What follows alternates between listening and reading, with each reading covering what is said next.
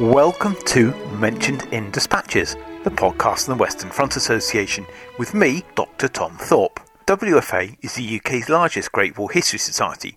We are dedicated to furthering understanding of the First World War and have over 60 branches worldwide.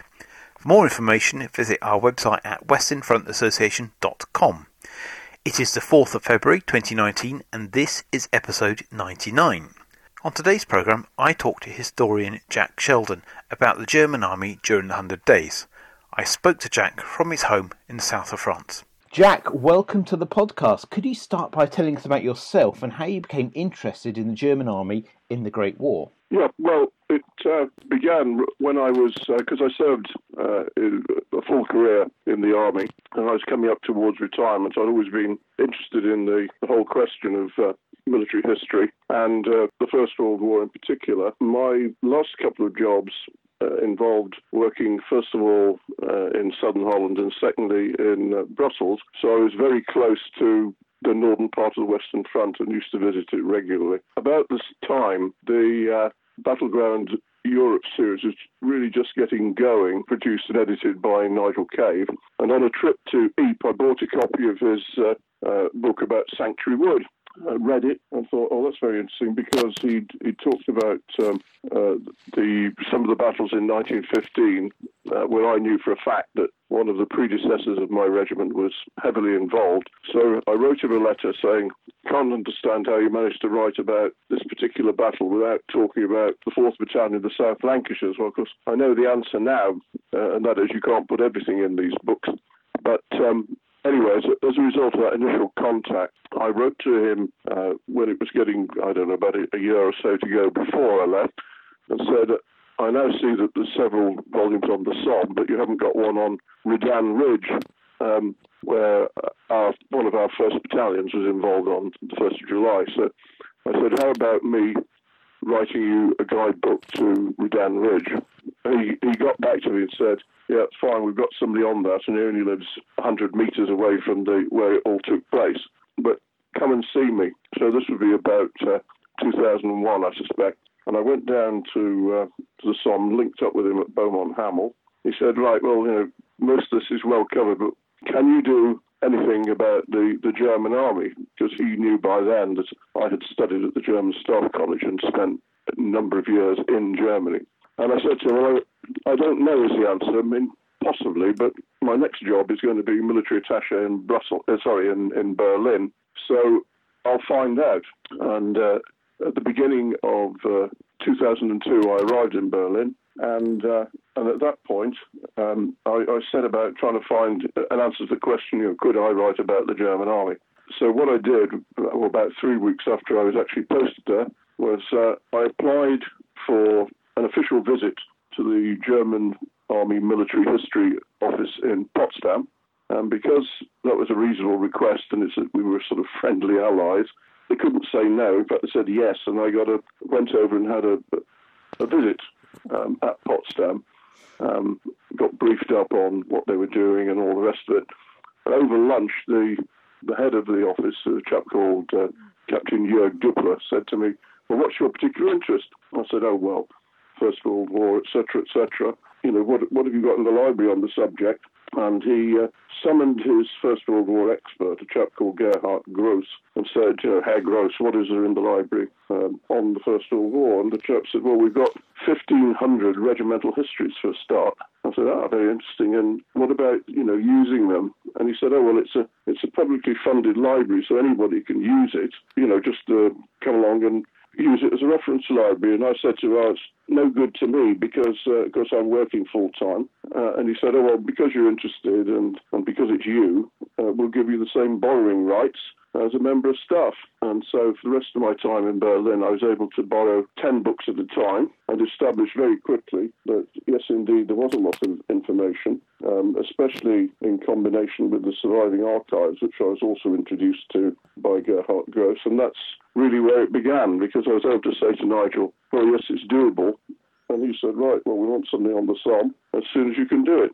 And that's how it all began. Before we start examining the German army in 1918, can you give us an idea of how the army was actually structured in the final year of the war? Well, of course, it had taken a considerable considerable battering. But of course, most of the fighting on the Eastern Front had come to a halt. And so what they did was to try and maximise their chances in 1918 was to concentrate what force they got left in the West, with a view to a series of offensives, because they were well aware that there was a danger of the Americans arriving. They rather underestimated how quickly that could happen, but they thought they got a window of opportunity in 1918 to carry out a series of linked offensives, which would split the Allies up, enable them to be defeated in detail, and win the war. So in the West, they were split into effectively three army groups initially. One in the north commanded by Crown Prince Ruprecht, one in the middle by the German Crown Prince, and then in the south, then as far as the Swiss border, was another army group commanded by Duke Albrecht of Württemberg, who had been the Fourth Army commander in 1914.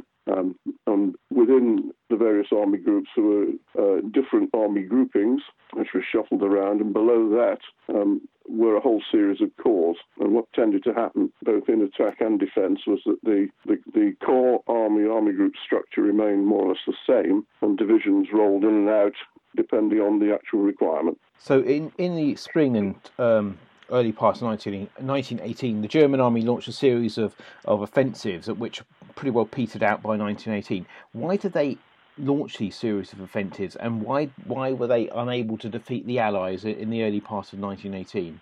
Yeah, well, of course, a lot of it's down to resources, really. I mean, the fact of the matter is that despite every effort, all they managed to achieve was local superiority. So, for example, in the March, when they launched the attacks, the Michael offensive, they had actually put most of their effort into that, and of course it petered out. They drove a big offensive and created a large salient across the old Somme battlefields, but it cost them a lot of their best men, their best leaders, and a lot of material. The other thing was that by this stage they were very, very short of horses, and of course at that time they especially had nothing much in the way of motor transport, and so supplying this extended line became extremely difficult. And when the thing reached its culminating point and they could go no further, despite having got reasonably close to to Amiens at the end of it, they were forced, when they launched the next part or the next offensive, to withdraw troops that had already been in action for days and reuse them further north in the next series of attacks. So what you had, in a way, was a wasting asset. They certainly were able to pick and choose right through until the July where they were going to attack, but the amount of power that they could put into each thrust rather tended to fall away until by the July, when they tried to launch an extremely ambitious attack either side of Reims, the thing fizzled out within really 24 hours. So we come to August 1918 and the Allies start their final offensive, which is known as the 100 Days Offensive. How did the Germans cope with this Allied attack? Well, of course, the first attack actually had taken place in the wake of the Reims offensive in mid-July, and basically the French drove into the northern flank of this salient that particular operation had left. And so they had actually been fighting pretty desperately on what became known as the Second Marne battle. And that was deeply significant because the aim of the Reims thing was to draw Allied forces down onto that attack and then to launch another attack called Hagen up in Flanders. But in fact, the forces which were designated for Hagen ended up being drawn down towards Second Marne. So they were already in a weak position when, of course, as you rightly say, the final 100 days offensive began. One of the real difficulties beneath it all not only was the shortage of horses, but the fact that they were running out of manpower hand over fist. I mean, leaving aside the huge losses of their offensives in 1918, they were so short of manpower that they were effectively going to run out of reinforcements by August 1918, whatever happened. So here you had a situation whereby a known manpower problem was exacerbated by all the losses of their 1918 offensives. And so when the Allies started to attack, in fact, they were infrequently going up against units which were shrinking and certainly simply not being reinforced in any meaningful manner. And that had a significant effect on how things developed during the autumn. So how did the Germans try and overcome these problems of manpower? One of the things they tried to do, and it goes back to 1916, when Hindenburg and Ludendorff assumed supreme command in the September, they also introduced a thing called the Hindenburg Plan, which was to increase the production of arms and ammunition dramatically. Of course, that in itself also took up manpower. In fact, despite every effort, I think somewhere in the order of 2 million men were involved in production, in industrial production by early 1918, of whom nearly half could have been in the army. So there was a cost. On the other hand, what it did produce was a great increase in artillery and a huge increase in automatic weapons.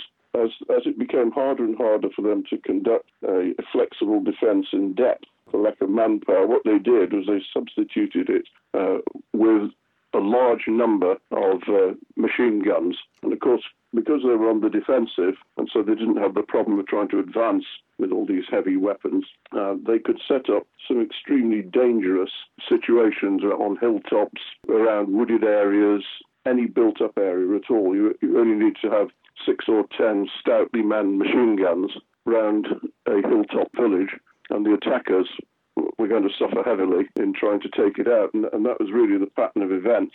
And it goes a long way to explain why, with very limited manpower, the German army, and those of it which parts of it which were not surrendering or giving up readily, managed to take a huge toll of the Allies in the final weeks of war. You've already touched on it, but how effective was the German army during the what we call the 100 Days? Was its performance uniform, or was it very, very patchy? It was certainly patchy. What happened was that, a lot of people, a lot of soldiers within it, their morale was on the floor by the summer, and a lot of units and formations either surrendered very readily or didn't fight with anything like the determination that they had been used to. I mean, classic examples are the Battle of Amiens at the beginning of August 1918, when the British Army made a very large advance and thousands of prisoners were taken. And that was mirrored elsewhere along the front during this period. But some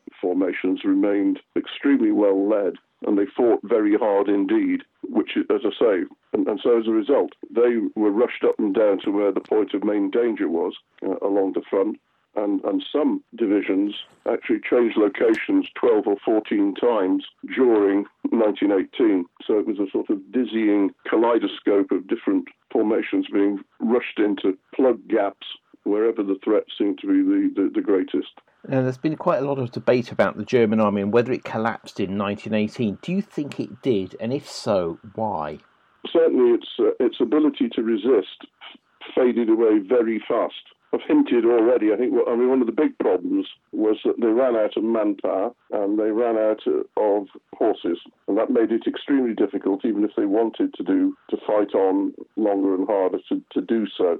Also, it is quite clear that the morale in some parts of the army was very poor. There were large numbers of people who went on leave and simply didn't come back, or they hung around in major areas. Berlin had tens of thousands of deserters or people who overstayed their leave by October 1918. And this had a dramatic effect. Now, the Germans blamed a lot of it, of course, on being stabbed in the back. I think it's certainly true that there were moves from the sort of socialists and what have you to bring the war to an end at any cost, and that did have an effect. But the real problem, I think, was war weariness and the fact that they had been encouraged to believe at the beginning of 1918 that one big final effort would win the war for them. And when it didn't happen, then morale took a plunge in many cases.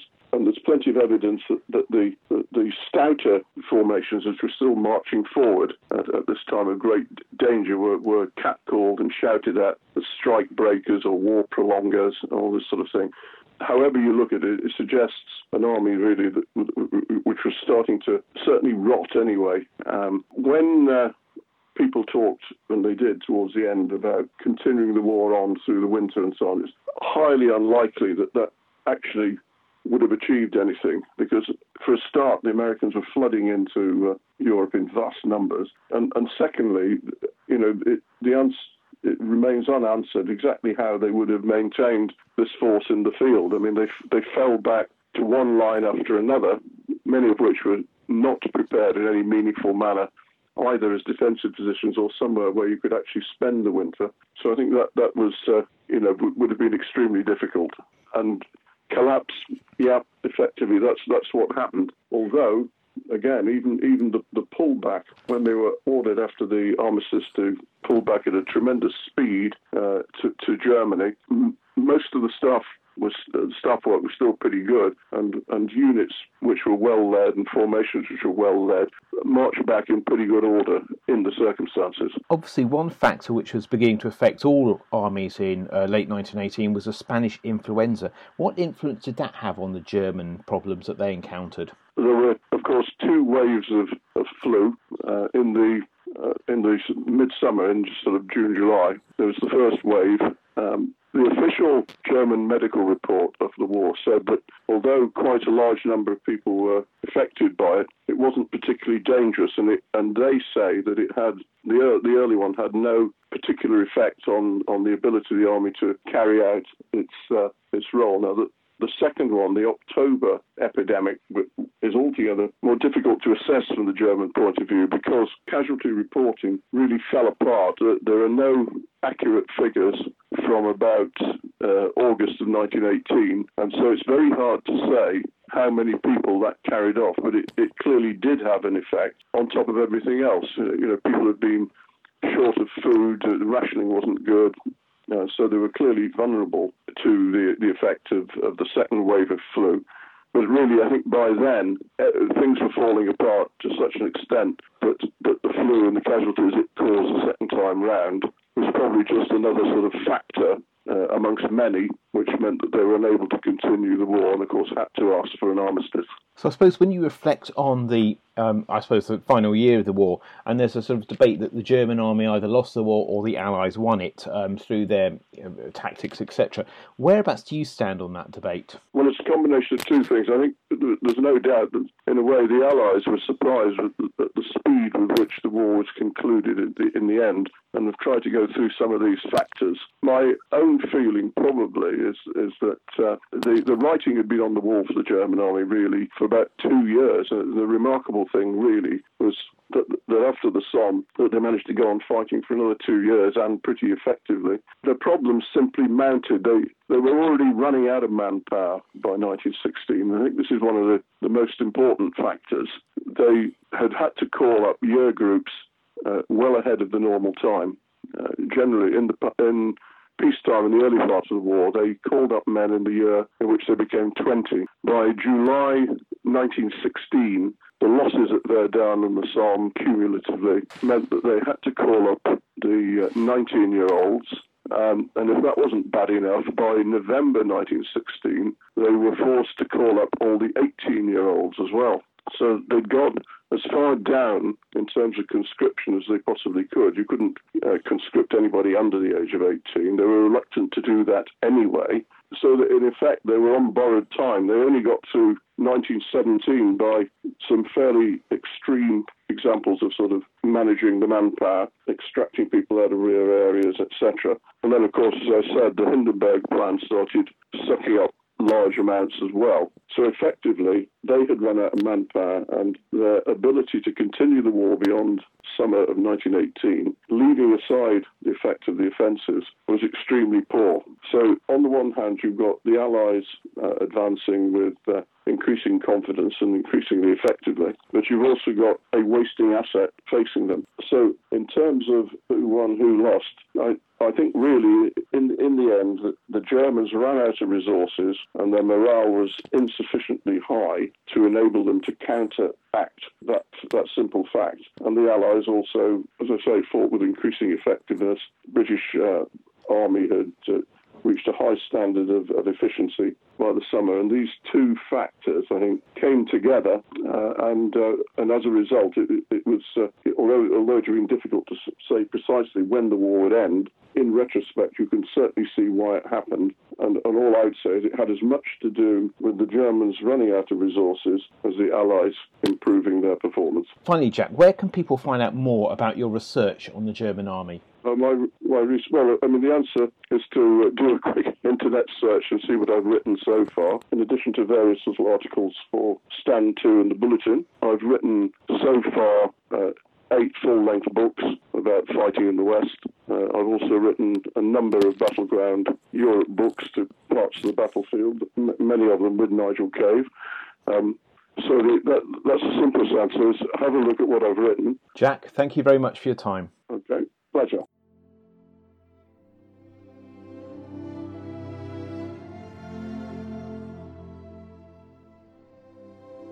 You have been listening to the Mentioned in Dispatches podcast from the Western Front Association with me, Tom Thorpe.